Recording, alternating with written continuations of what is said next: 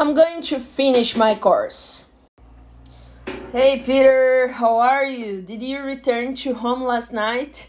I went to bed so early and I didn't see you. I hope you're okay. I have a big news for you. Next week, I'm going to graduate. Can you believe? I'm very anxious and happy at the same time. I don't know how, but last month I did a test they call graduation test. It's a new tool here in the university. They created this test to see if the students are learning and how much time the student will take to finish the course.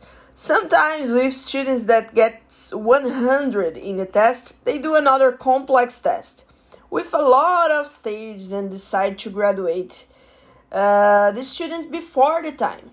I just did the test, but I didn't think that I would pass. And I passed it. That's my case. I'm feeling like a genius. I will travel for Australia maybe next month to try a master test there.